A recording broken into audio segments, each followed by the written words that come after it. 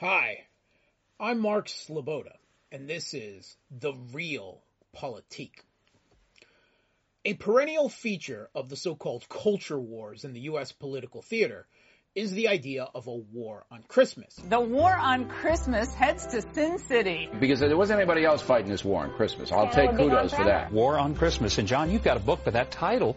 Yeah, I did write a book about it, and I thought maybe we'd be done with it. And the war on Christmas may be worse than ever. There is an attack on Christmas, which is kind of the tip of the spear when it comes to an even greater battle brewing. They mock the idea there is a war on Christmas even as they wage it. Where many American Christians have lamented what they see as the ever-increasing societal secularization, commercialization, and commodification of Christmas.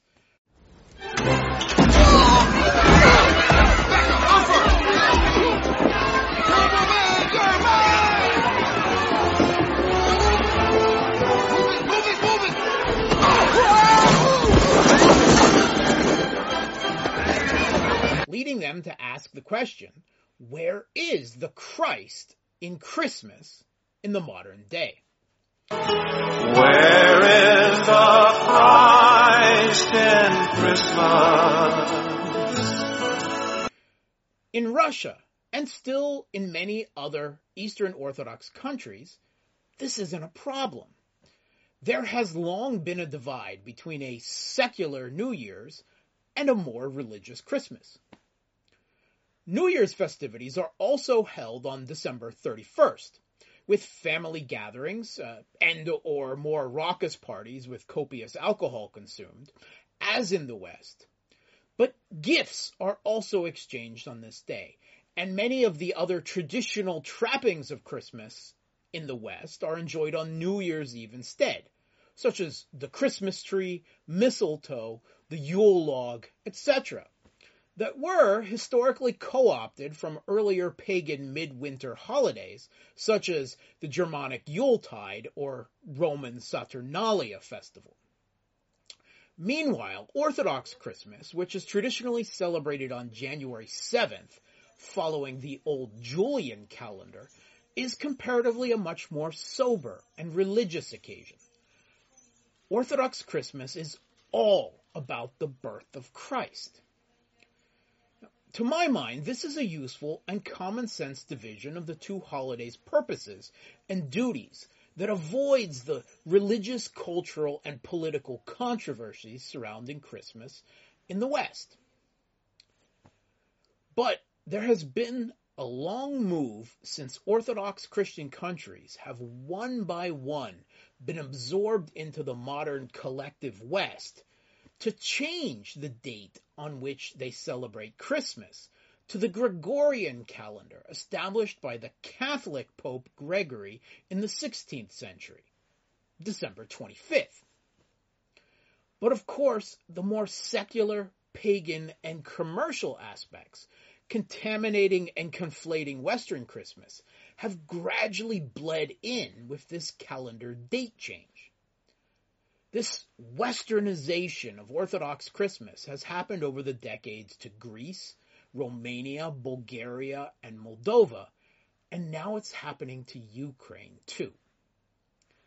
The new schismatic Orthodox Church of Ukraine, actively pushed by the U.S.-backed Putsch regime in Kiev and manufactured just in 2018, has for the first time declared that churches under their control can choose to celebrate Christmas on either the Western December 25th or the traditional Orthodox January 7th.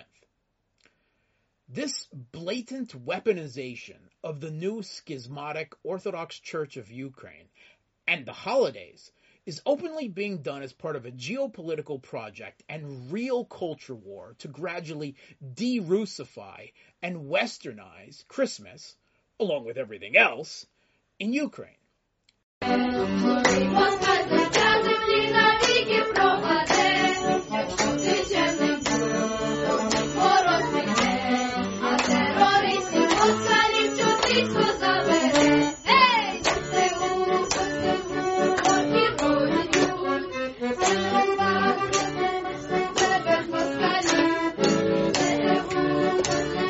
This makes clear that the newly manufactured church is a political and ideological institution of the Putsch regime, not a religious one. The church's spokesperson, Archbishop Yevstratis Zoria, said data would be collected to see how many worshippers attended Christmas services on December 25th and how many on January 7th.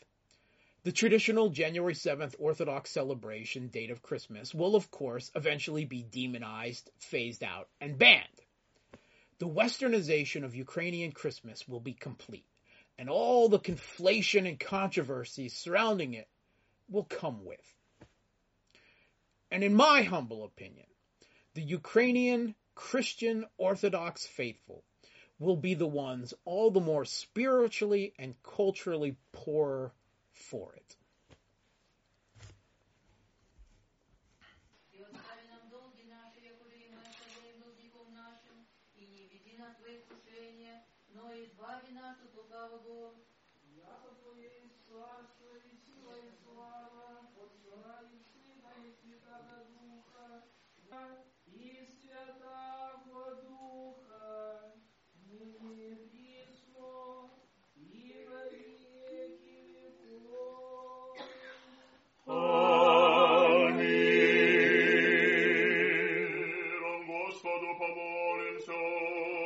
Господи, помилуй. Спаси души наши, Господу помолимся.